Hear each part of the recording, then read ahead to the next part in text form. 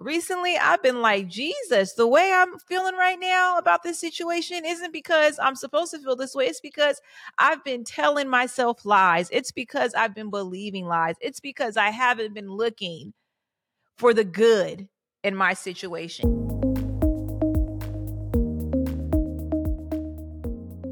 Hi, friends. Welcome to another episode of the Called Women podcast. And today I am so looking forward to this conversation with you. I'm going to be sharing with you 3 ways to finally stop the cycle of negative self-talk.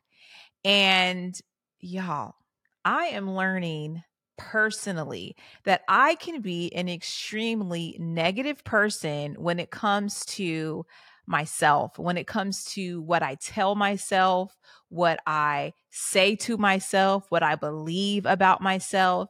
It's very easy for me to see the good in others around me, but it takes a lot of work to look at myself personally and truly value all that I am and all that I bring to the table. And it's been an interesting journey figuring that out. It's been an interesting journey figuring that out about myself. Because for so long, I simply thought that, oh, okay, maybe, I just had a bad thought here. Maybe I need to relook at the situation with a different perspective. But I realized that that was not the case for me. The way that I thought about situations, the way that I thought about life, the way that I thought about my identity and who God made me to be was not healthy. I have believed lies about my abilities, about my weaknesses, about my strengths that simply are not true and that are not aligned with the truth and word of God. And today I want to come on to share with you 3 ways that I am learning how to combat negative self-talk, because we all have an inner critic. We all have this little voice in our head that chooses to pop up whenever we're doing something new, or whenever we're trying something scary, or whenever we feel uncomfortable, right? There's this tiny small voice within us that will tell us that you're not good enough. You're not capable enough. You're not smart enough. Just lies that are not true. So before I go into those 3 areas to help you to finally overcome and get out of the cycle of negative self-talk, I want to share with you 2 scriptures that really stood out to me as I was preparing for our conversation today. The first scripture comes from Proverbs chapter 18, verse 21, and it says, "Death and life is in the power of the tongue, and those who love it will eat its fruit." I have heard this scripture all the time. Sometimes I would hear it and be like, y'all, I'm tired of hearing that scripture. Okay, I understand death and life is in the power of the tongue. But y'all, recently I've been like, Jesus, the way I'm feeling right now about this situation isn't because I'm supposed to feel this way. It's because I've been telling myself lies. It's because I've been believing lies. It's because I haven't been looking for the good in my situation. So, death and life is in the power of your tongue. Whatever you speak, if you speak it enough, if you say it enough, your mind's going to believe it, your body's going to believe it, and it's all going to follow and come into agreement with the lie that you are now confessing and believing is true. The second scripture that I want to share with you guys comes from Psalms chapter 141, verse 3. It says, "Set a guard, O Lord, over my mouth. Keep watch over the door of my life." Now, this right here, this scripture is like a plea, okay? It's like, Jesus, set a guard, O Lord, over my mouth, because I just be letting anything and everything come out of it. So this scripture here reminds me of boundaries. It reminds me of the importance of knowing what we're speaking into existence, what we're believing in our minds, what we're accepting as truth in our hearts. And that's what the Lord's really been speaking to me about, especially with the launch of the Called Women podcast, with me stepping out and coaching, with me beginning to step into a new level of authority and leadership within this community, y'all. I've had to really combat and go into a place of intentionality with making the decision that, hey, no, I am not who my past tells me I am. I am not who the enemy is telling me that I am. I am who God says that I am. And in God, there's life. In God, there's freedom. In God, there's peace. In God, I am intelligent. With the Holy Spirit, I can do the hard things. I can say the things that I need to say. I can have the conversations I need to have, because I'm not doing it out of my own ability. I'm doing it out of the ability of Jesus Christ. And that's how I want us to begin to speak and look and begin to walk in as we choose to answer the call of God on our lives. We cannot accept and believe lies. We cannot accept and believe the fears that are talking to you, or the fears that you've believed for so long. God is wanting to set you free. God does not want you and I to go another year living beneath our potential, living beneath our inheritance in Him. God has a plan for your life. He doesn't just want you to merely live here without purpose, or merely live here with feeling sad and depressed and angry and bitter. And He doesn't want you to live like that. He wants you to live in peace. He wants you to live in joy. He wants you to live from a place of confidence and knowing that you're not here by mistake, knowing that I'm not here by mistake, but that I'm here for a purpose. So here's the first way that you can finally stop the cycle of negative talk. Take the thought captive. Have you ever taken the time, maybe get a little journal or something, and the thoughts that come through your mind that are negative, that do not align with scripture, the thoughts that make you feel scared, the thoughts that cause you to doubt what God has asked you to do or what He's leading you to do, those thoughts, write those thoughts down. Take note of what you're believing each and every day. This is something that I'm even challenging myself to do, this year, is, Natasha, what are those subtle lies that you're believing? Sometimes when you've believed a lie about yourself, whether it's just like, I'm just not smart enough, I'm not pretty enough. When you've said that to yourself so many times, it's become a part of you to where you don't know what life is outside of believing that lie. So what's a great tool to help you actually combat and be able to take notice and write down record of is, what thoughts am I thinking that do not align with scripture? What thoughts am I thinking that's causing me to hate myself, that's causing me to hate others, that's causing me to hate God? What are those thoughts? Take note of that and write it down. And once you take note of that, I want to encourage you to take a moment to give those thoughts to the Lord and to say, God, I don't want to think this way. This is not what you think about me. And also replace it with scripture, replace it with truth. You can't just simply You can, but it's not recommended to simply just remove a thought and not replace it with truth. If you remove a thought, you may remove it and you may, it may be gone for a week or so. But if you don't uproot it and replace it with truth about your identity, it's going to ruminate, it's going to come back around, and it's going to continue to taunt and torment you.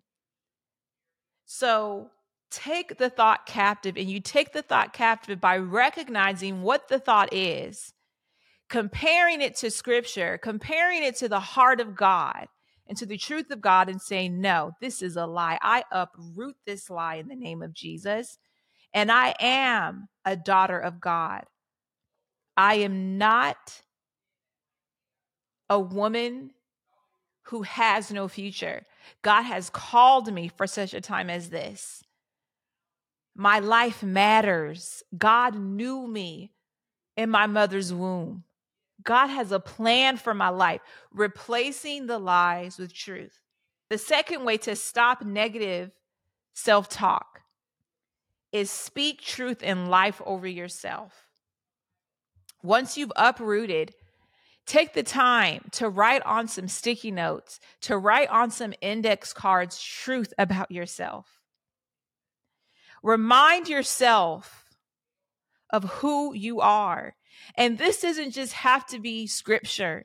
It can be truths about what you love about yourself. I'm intelligent. I'm a giver. I love gathering people. God has gifted me to encourage people. God has gifted me to create safe places in my house for people to gather. God has gifted me to bring peace to chaotic situations through the words that I speak. Begin to replace truth and life over yourself so that it becomes a part of your world. It's not something that is easily able to be removed from you. It's something that is now a part of you, where it's like, hey, I've uprooted it. And now my lifestyle is I affirm myself in truth every day. I look at my mirror and I have my 3 key scriptures that I say over myself. I carry index cards in my purse reminding me of truth. I put sticky notes in my car. I play music in my car reminding me of who I am. Speak life over yourself. Even when you don't feel like you're doing a good job, even when you feel like you're at your ends meet, tell yourself that it's not over until God says it's over. As long as you and I are still living and breathing, we have purpose. The enemy wants to distract us, to make us be so consumed with what's happening now that we don't look unto the future, that we don't look beyond our situation and have hope for the future. The enemy is after your hope. He's after your faith. He's after your belief system. So once you've uprooted those lies, and you're replacing it with truth, right? You're then beginning to speak life over yourself, and it's going to rejuvenate you from the inside out, y'all. And this is something that I am committing to working on and working in, because I know that God has called me. I know that God is calling me higher. He's calling me to more. And I know with the mindset that I have right now, the mindset that I had 2 years ago, the mindset that I had a year ago is not going to be able to carry me into the future. So take an evaluation. What mindsets do you need to let go of? What lies do you need to stop believing for good? Once you understand that, you replace it with the truth and speak life over yourself. The last way to finally stop negative talk is to protect your eye gates. Protect your eye gates. Protect what you're consuming. Protect your ear gates. Protect what you're visually seeing. Protect what you're hearing, what you're lending your ear to in conversations. Protect protect your eye gates from watching shows that will trigger things within you that are not healthy. Protect your eyes from going on social media and being on social media and that causing you to fall into sin, or it's calling you, or it may be, calling you as you're on the Instagram or Facebook, whatever it is. You feel like when you go on there, you get overwhelmed, or you start to compare yourself, or you start to doubt God's ability to do what he did in somebody else's life in your life. Whatever you're watching, whatever you're reading, whatever you're putting in your ears, be watchful.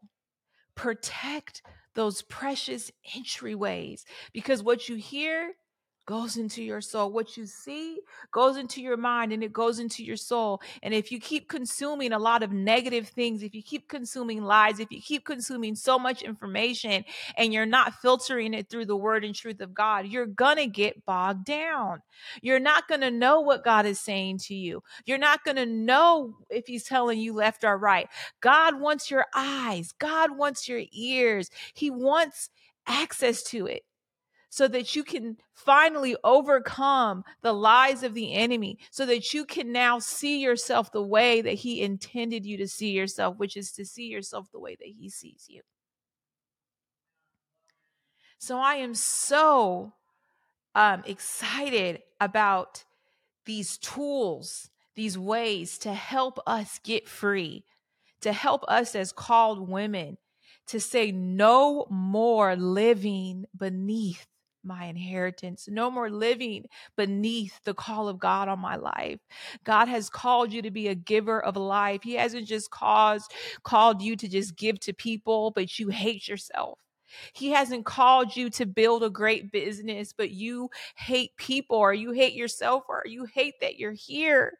He doesn't want you to live like that. He wants you to be healthy in every area of your life. He doesn't want success to kill you. He wants success to propel you.